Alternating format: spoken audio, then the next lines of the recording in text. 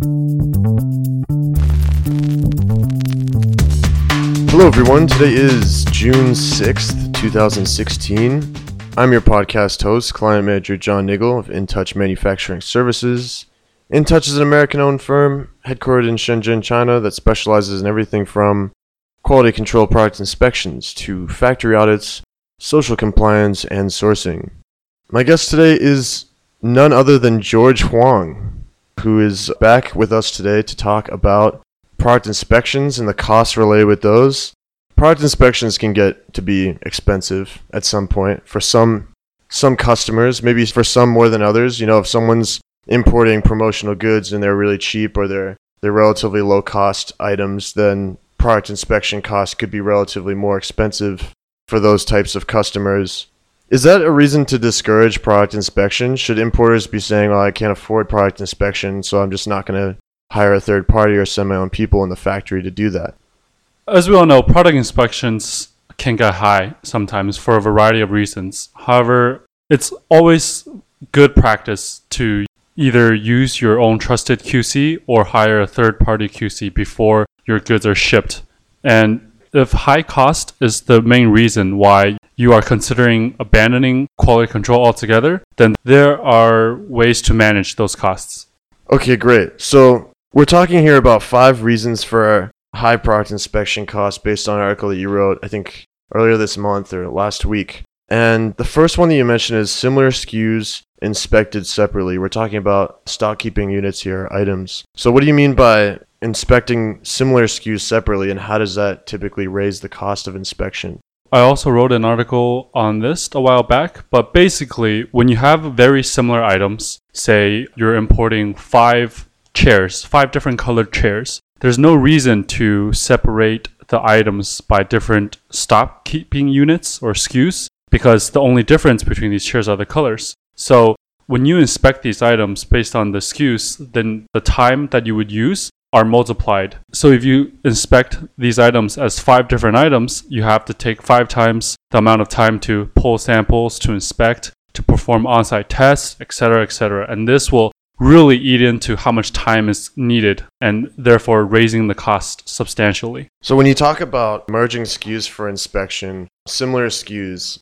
you're talking about rather than pulling separate samples of each SKU or item that are similar, for example, only differ by color. Rather than pulling those samples separately, you can pull one larger sample from them together and inspect those and still get a pretty good idea of the quality of all of them. Is that right? That's correct. Are there any situations when you shouldn't merge SKUs? Right. So for example, electronics. If you are importing earphones and also speakers from the same factory, it might not be a great idea to be merging these SKUs, as these items, they're fundamentally very different in their structure and in their purpose and how they function. So if you merge these items together, you might find that when you get these items, there are a lot of overlooked defects and functional issues, things like that. So really the bottom line is, if an importer is dealing with a number of SKUs that differ significantly in functionality or use or the production processes used to manufacture them, then they should not merge those, because it could really underrepresent the number of defects as opposed to inspecting them separately. Is that right? That's correct. Okay. The second reason for high product inspection costs you mentioned is reinspection with limited improvement. So let's talk about that, and how does that contribute to more costs? Yeah, so I think a lot of importers have had this experience where they receive a report and it says fail because of so-and-so issues. So they want to request a reinspection because they want to make sure that these issues are taken care of by the factory. However, they get the second report and you know what? These issues are still rampant throughout the PO.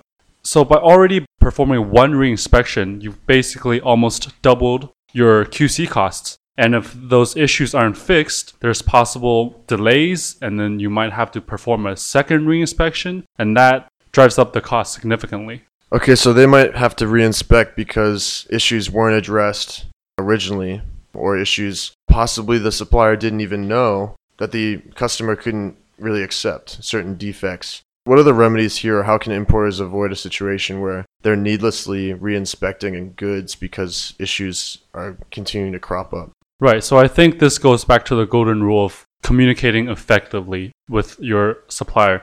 If you set your expectations up front very clearly, either on the PO or have your supplier agree to them through email, then it's easier to hold them responsible for the issues that can be found within the inspection or the reinspection. Something else that you mentioned in the article is quality control checklists and clarifying expectations there. And yeah, I definitely agree that putting that stuff on the PO and on the quality control checklist and letting the supplier know, preferably before you place an order, before you put a deposit down on that order, just letting them know what sort of defects or issues are acceptable, what sort of defects are unacceptable, and in what numbers. That can really avoid having issues later down the road with unacceptable substandard product. You also mentioned chargebacks. Do you want to tell us a little bit about those?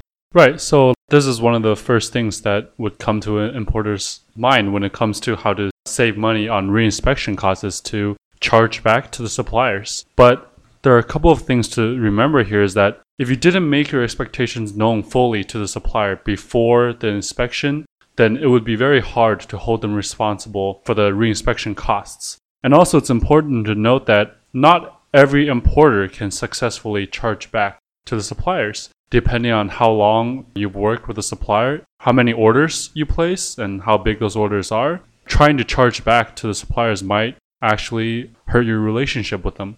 Right. Yeah, I would agree. And I think that, for a small-time importer who's not necessarily a hugely valued customer of a supplier, it's probably not wise to start demanding a chargeback. The only thing you have to leverage really with that is your current relationship, your existing relationship with that supplier, and the potential loss in business if you decide to go to another supplier and stop working with that existing one. So I do think it's a little bit risky, and it's important for importers to understand if they want to force the issue and ask the supplier to pay for inspections or re-inspections, they need to make the expectation clear up front, as you said, and they also need to consider that relationship and sort of weigh the risk that they're confronting with that. The third reason for high inspection costs that you mentioned is long travel time for inspectors. Tell us what you mean by that. Right. So I think this one is something that's easily forgotten by importers because it's not something that you think about when you think about inspections. But it's important to note that sometimes, a lot of the times actually, inspectors have to travel to get to the factory location. And China is a pretty big place. And so these travel times can get very long, and inspectors have to leave 5, 6 o'clock in the morning to be able to catch the train. Basically, when it comes down to it, sometimes the inspectors can be traveling for 4 to 5 hours. And that's very common to see in a day. And not only does it cost time, there are a lot of costs that are just associated with traveling in general. So if you think about it, there's bus fare, train, or taxi, or sometimes if it's really far away, even flight tickets. Some cases where the inspections drag on really late into the night, they might have to find accommodation in the city that they're at instead of going back to their homes. Any meals that an inspector eats during the day, breakfast, lunch, dinner, and wages paid to inspection staff for their time in transit. And this is all covered under the expenses section of an inspection quote. So depending on where your factory is and the relative position of the closest inspector, this can really increase the inspection costs. So it sounds like there's a lot of costs that the importer has to consider. Whether they send someone from their home country to fly over wherever the factory is, let's say China or Vietnam, or hire a contractor, hire a third party to go in and inspect. Regardless of that decision, there's some expenses associated with having that inspector travel to the factory where they're doing the inspection. And as you said, these things can really add up. So what can they do to really limit this cost, the travel cost for inspection?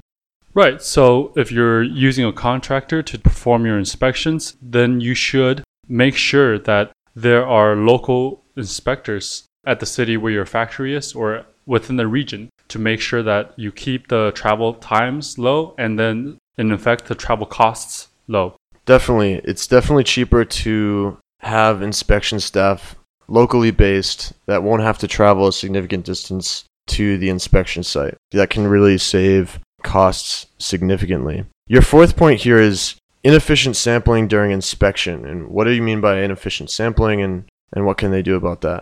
So the standard used in the QC industry is known as AQL, or Accepted Quality Levels. So what this means is, depending on how big your PO is or how big each of the SKUs are, an AQL level dictates how many samples will be used in the inspection. However, as many of you know, inspections are quoted based on mandates or time. And so what this means that sometimes it's more possible to inspect more pieces in the quoted time frame than what the AQL standard says. So, for example, you've been quoted a 1 mandate inspection for 1,000 pieces of watches, as the example says in the article. But based on AQL, the inspection level is only 125 pieces. But if you inspect based on time instead of AQL, the inspector may be able to go through 170, maybe 180 pieces in the same time and at no extra cost to you. And so some importers may find this extremely valuable because, well, it's more pieces inspected. Okay, so it sounds like what you're saying is, typically inspection companies or professional product inspectors will rely on the AQL standard, which dictates that a certain number of pieces be checked in a given sample size for a particular quality level. And normally when they quote inspection, they do it based on time, as you said, and they'll have that sample size in mind according to AQL. But by not using AQL and inspecting instead based on the time, they can inspect as much as they can in that period of time, send the report to the customer, and they'll be able to see the result of a sometimes greater sample of goods than if they'd stuck to AQL. Is that right? Right, but there are also negative effects of inspecting based on time instead of AQL.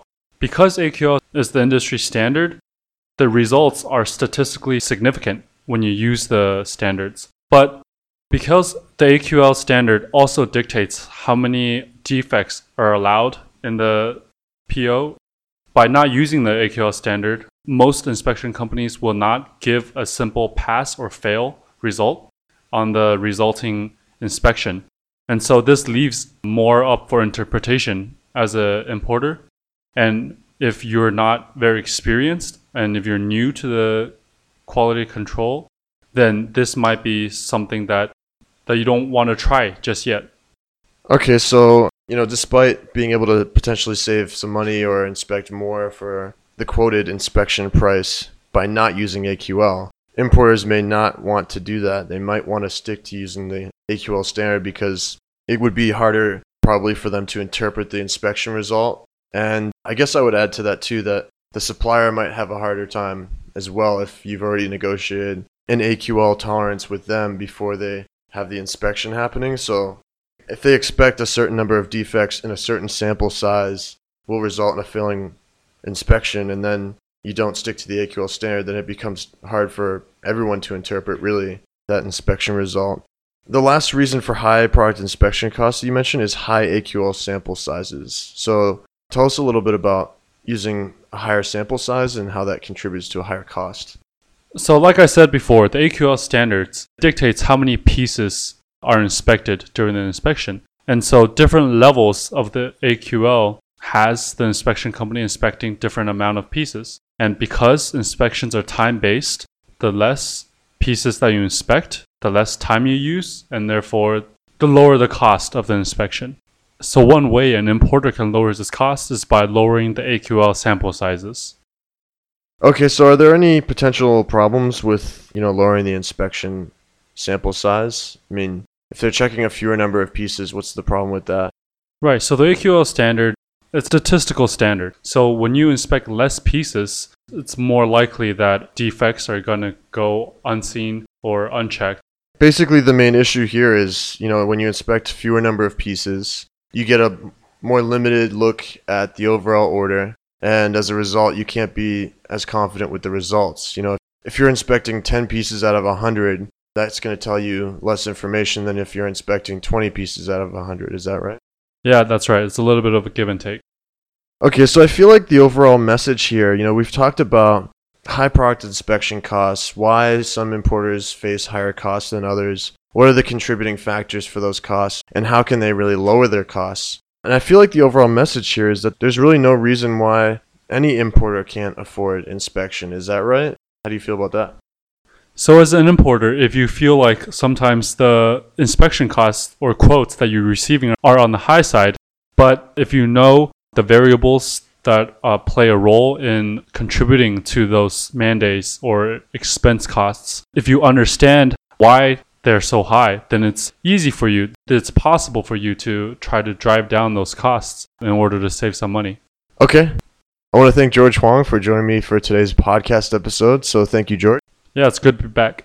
And I want to thank our audience of listeners out there for tuning in to today's episode and remind you guys to check us out on Facebook, Twitter, LinkedIn for some daily news, tips, and advice for you guys. You can check out our YouTube channel for some on-site inspection videos and interviews with industry experts. And finally, if you'd like to get in contact with us directly, you can drop us a line on our company website. That is www.intouchquality.com. Thank you.